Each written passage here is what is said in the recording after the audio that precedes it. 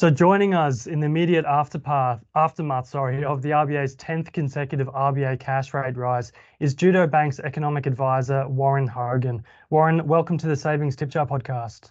Thanks for having me on the show. So Warren, just the big obvious one, the big elephant in the room. The RBA just increased the cash rate to 3.6%. How high will the RBA go? Well, they've signaled that I think they're getting close to the end. They've changed some of their language around multiple further rate increases. They just refer to having some further tightening to do. I mean, look, the reality is none of us really know. We're all hostage to what's going to happen in the economy. But I think the key thing from today's statement and meeting is that the RBA are eyeing off maybe one more rate hike, and then they can sit back and watch for a while. And this is a really important part of the dynamic because monetary policy affects the economy with a lag. It takes time to filter through. I mean, we're only really seeing right now the effects of maybe the rate hikes we saw last year. And even then we'll get more of that. We've got this mortgage cliff that's been talked about. So I think there are maybe one more rate hike, taking the cash rate to 3.85, and then they'll sit back for a little while. Now, I'm not convinced that that's going to be the end of it. I think a lot in the market will be, even the professional markets, bond markets, currency markets. But my concern is that this economy is strong, that this inflation is stubborn, and that we may see some further rate hikes at the end of our winter going into spring. I think a cash rate of around 4.25 to 4.5 is probably going to get the job done. But again, I'm sort of hoping as much as anyone that that's going to be enough. Warren, what do you say to those people, such as the Aussie Council of Trade Unions, that actually think the RBA has already done enough, that, today's rate rise wasn't necessary and further rate rises are just needlessly punishing working families? If I had the opportunity to speak to them, then I'd let them know about the art of macroeconomics and monetary policy, as opposed to what looks like the obvious that you see sitting in front of you. And this is why we have an independent Reserve Bank full of some of the brightest and best trained economists in the country, is that there are a lot of techniques, models, and ways of assessing what the right interest rate is for the underlying economic circumstances. And in fact, most of those techniques, which are focused on a concept called the real interest rate, which is the interest rate minus inflation, they would all be telling us that the interest rate needs to be not at 3.6% or 4%, but it needs to be at 5, 6% or 7%. That is, we've got so much inflation, the economy is doing well, our unemployment rate's so low that if they wanted to actually ensure that we didn't have an ongoing inflation problem, that they would have doing a lot more. The real interest rate right now is still negative, and technically, from a long-term perspective, that's actually stimulatory to the economy.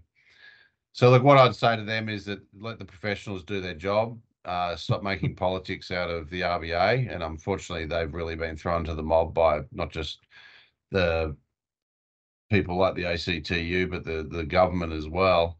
And you only have to look at our level of interest rates compared to similar economies around the world. And I'll just give you a few numbers. New Zealand, 4.75% cash rate. United States, 4.75% federal funds rate, the same as our cash rate. Bank of Canada, 4.5%. We're miles below what other countries are. The RBA has already been beaten up to not raise rates too much. And of course, what I would argue is that they're leaving us exposed to the real danger. And that's that we let this economy and this inflation get away from us, and that we ultimately end up having interest rates go so high that the economy goes into a deep and damaging recession in response. Now, look, I'm hoping, as along with everyone, that doesn't happen. But the arguments to our political leaders, many in our media and people like the ACTU, is that we're actually doing a lot less than others and taking risk, that we're not getting the job done. But anyway, let's hope their judgment is right and that this so-called narrow path is being navigated. But the reality of our situation is that while there are a lot of highly pressured households and businesses in Australia, most Australian businesses and households are in good financial shape. And I think one piece of evidence that doesn't get talked about a lot in the last few weeks is how well the housing market performed in February. The ABS is telling us that we're still writing about $22 billion of new mortgages in January. That's only been exceeded as a monthly total once before the pandemic. And it quite clearly tells us that there are a lot of Australians where a 5 or 6% mortgage interest rate is not going to get in the way of their housing dreams, that they can fund themselves into a property at this rate, even though the stories that are dominating the headlines and the political dialogue are those people who borrowed when rates were so low that are now under stress. And the problem for the RBA is that they don't want to put anyone under stress, but their job is to look after the whole economy, not just those who are at the margins that are under pressure. So that was a long-winded response, but the ACT can handle Appreciate it. that. You've nailed all the correct points, I reckon there, Warren. But speaking of sort of homeowners and there being a lot of like fear in the market at the moment, I note that around only 37% of households have a mortgage. So how much of an impact do cash rate rises actually have, and what have they had, and how much is the inflation sort of problem? Because people have short memories. How much of it is driven by global factors instead of domestic factors? Yeah. Well, it's right to say that about 2/3 of Australians own their own property, and just over half of them, as you said, have a mortgage, and the rest have already paid off their mortgage, or didn't have one in the first place. Lucky people. And of course, within that cohort of about 1/3 of our households with mortgages, there's a great majority are well ahead of the game. They're well ahead of their payments. Their LVRs are very, very low. So we're really talking about somewhere less than 10% of households in Australia that are really feeling it, would be my assessment. Now, that's not to downplay how sort of important it is to those people, but this is, again, another reality of monetary policy and interest rates is that when interest rates go up, there's also a lot of people who benefit.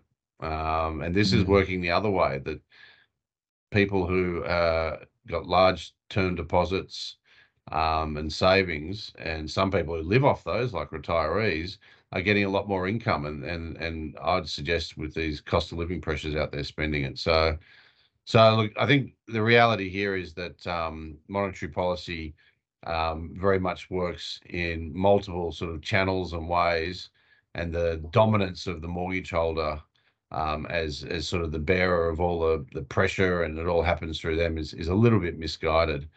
I think I forgot the second question. You asked another question.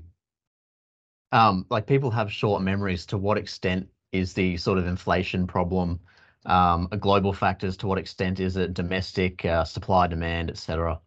Yeah. Well, the initial inflation shock we received was very much global because of the pandemic, and we're linked into that global economy, and our input costs and all that increase in supply chain costs, particularly transport costs, that all affected us, and that's all coming off. That's all going away. That did prove transitory. But the problem is that it sort of sparked the inflation process, and what's left is an economy that's really strong, where unemployment's at 50-year lows. In fact, we're probably running unemployment below what is sustainable. The demand for labour, I mean, there's labour shortages everywhere, from aged care workers, school teachers, to defence personnel, right through into industry and professions. And that's the domestic inflation. Now, so far so good in Australia. The wage pressures have been pretty modest, but they're there. So even though the most cited measure of wages is only going up by about 3.5%, which is what we want to see over the long term, it's about the right number. The problem is its momentum's only going one way, and that's up. But the reality is that the total income of the Australian workforce last year went up by 10% because people worked extra hours or got promotions, and more people got jobs. So, it's actually, a domestic story now. And the RBA, they're not going to be jumping at shadows in the international economy. What they've got to get right is that the domestic economy is balanced. It isn't overheating or isn't underheating or what have you.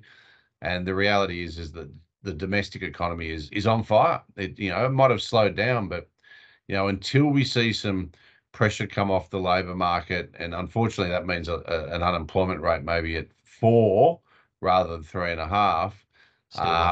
They're not going to be comfortable that the domestic inflation pressure is not there. And then sort of sitting behind all of this is two things. One is state governments in particular spending like there's no tomorrow and investing and adding more pressure into the economy, and they're not doing anything to help the RBA. They're only adding to the strength of the economy at a time when it's overheating.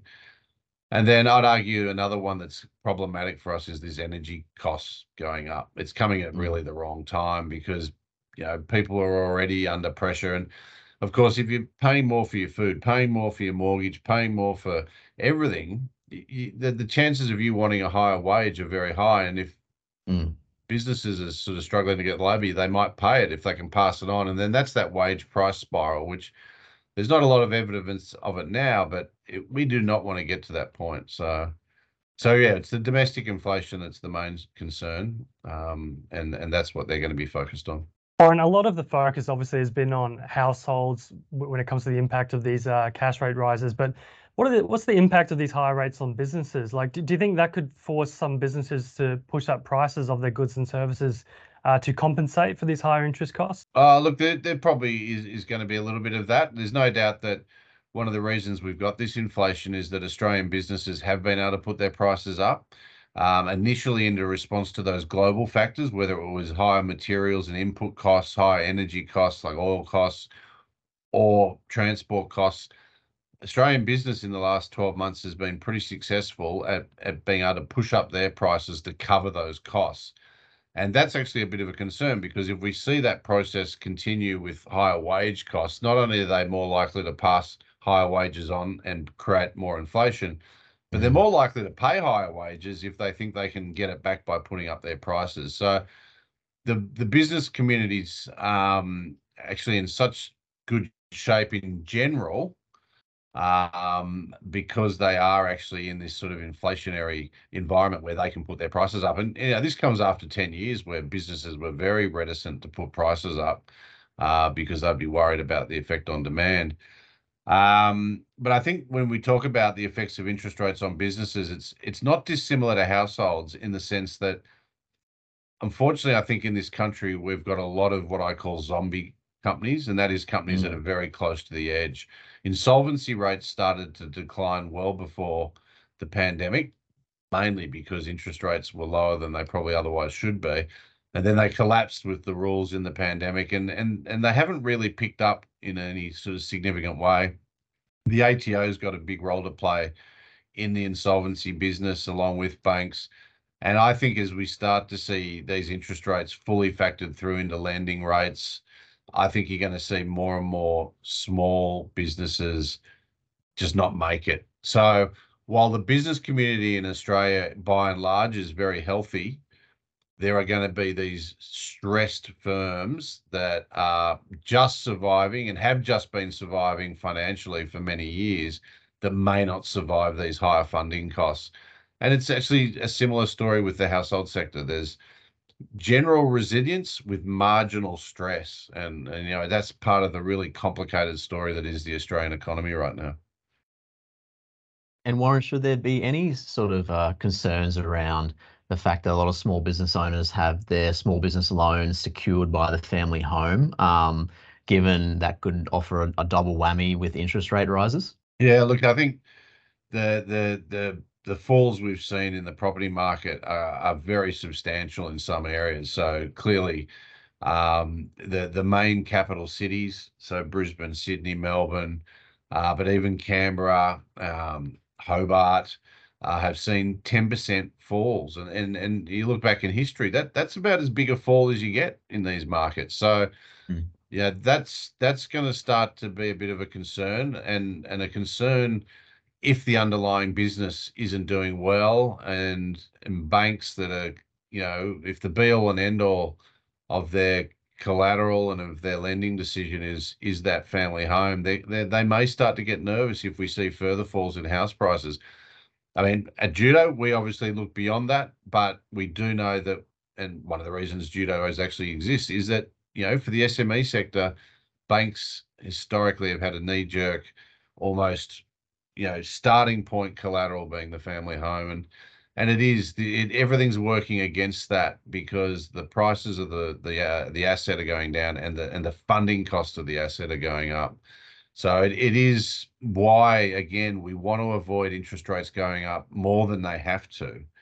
And I think that's why it's so important that the RBA gets on top of this inflation. And I'd argue that if that means a 4.5% cash rate, but it guarantees that we don't have a 6% cash rate, then we're a lot better off, going to 4.5 than risking 6. Because I think 4.5 will create a slowdown in the economy. It'll inevitably create some stress in the economy, but 6% could be a disaster. And what you don't want to see is businesses fail that have a long-term future. You don't want to see people lose their jobs where those jobs actually will be there in a few years' time. That company couldn't keep all those staff through this squeeze on the economy. And my judgment is that you don't necessarily get to that point with a 4% cash rate, but you start to get there with a 5 or a 6% cash rate, and we want to avoid that. And just finally, Warren, Just one quick. yeah, what's the impact of these rate rises on people's savings behaviors? I mean, obviously, if you're seeing some deposit products offering, 4 or nearly 5% interest, you think that would be increasing a bit more demand for those type of products? Like, why would you want to invest in the risk of the share market when you could essentially guarantee yourself 4 to 5% in a Judo Bank term deposit? Yeah, I think that's a really interesting point, and I think it's going to become more and more relevant because we've seen a structural step up in interest rates after a period of almost 30 years where interest rates were falling. They'd occasionally go up, but then the next time they fell, they'd fall by more, and then they got to zero.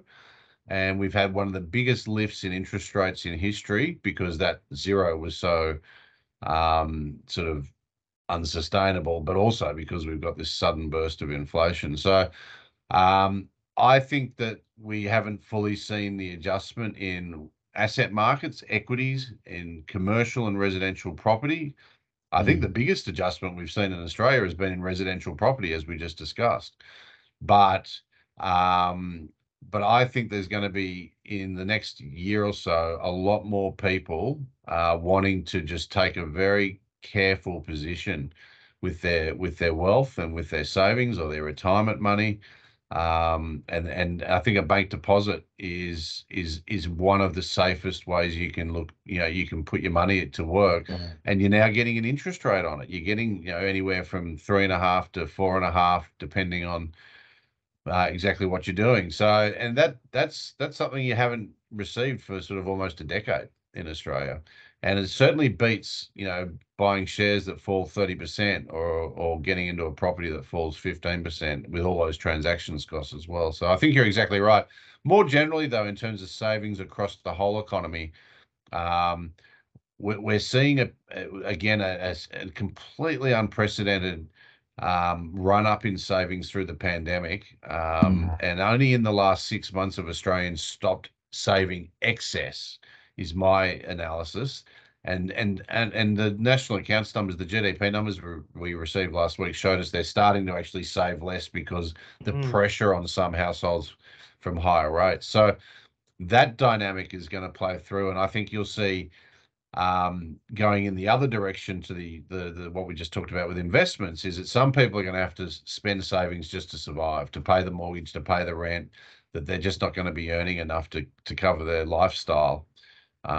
So yeah, there's going to be a lot of different dynamics at work there. But I think the term deposit product more generally is going to be more important for Australians for all the different reasons than it has been for over a decade. And Warren, we know you're a busy man, and on the busiest of days, we thank you for sharing your time here on the Savings Tip Jar podcast. Fantastic. Well, thanks for having me on. Yeah, so that was Warren Hogan from Judo Bank, economic advisor there. So some great points there made by Warren Harrison. Yeah, Warren was really great to chat to. He obviously knows a lot of his stuff, and he's been around the block a few times. He's seen that Australians generally have a short memory with the inflation and things like that, because although a lot of people might be crying foul about RBA rate rises, and they're in their right to, it's to really curb inflation, which we have to go back to sort of the early 70s and the 90s to kind of see the true corrosive impacts of high inflation. And look, it wasn't all doom and gloom either. I thought it was good that he said a lot of people can still afford their mortgage, and he also said, which I enjoyed hearing from him, that lending indicators figure that we talked about at the top of the show, 22.1 billion before the pandemic, that was only seen once before. So that just goes to show that we're still at pretty elevated levels, and we can consider the pandemic as a kind of weird blip on the radar in world economic history. Yeah, and it was interesting what he said at the end, talking about those sort of competing forces you're seeing with saving at the moment. So obviously there's higher interest rates available for people to put into savings accounts and term deposits, which you think would be an incentive for higher levels of savings. But at the same time, the higher interest rates are hurting to the households that have mortgages, that have less money to put aside, and also you obviously got inflation at the moment, higher energy costs, so even people who don't have a mortgage are getting impacted. So it's kind of resulting in this sort of state of flux where people want to save more, but maybe they can't. They're maybe less willing to invest in the share market because they can get a guaranteed return just in a savings account term deposit, which is probably almost as good as what you could get in the markets or in property. But some people just don't really have the funds to put aside to take advantage of those high rates. So certainly a great chat with Warren Hogan there.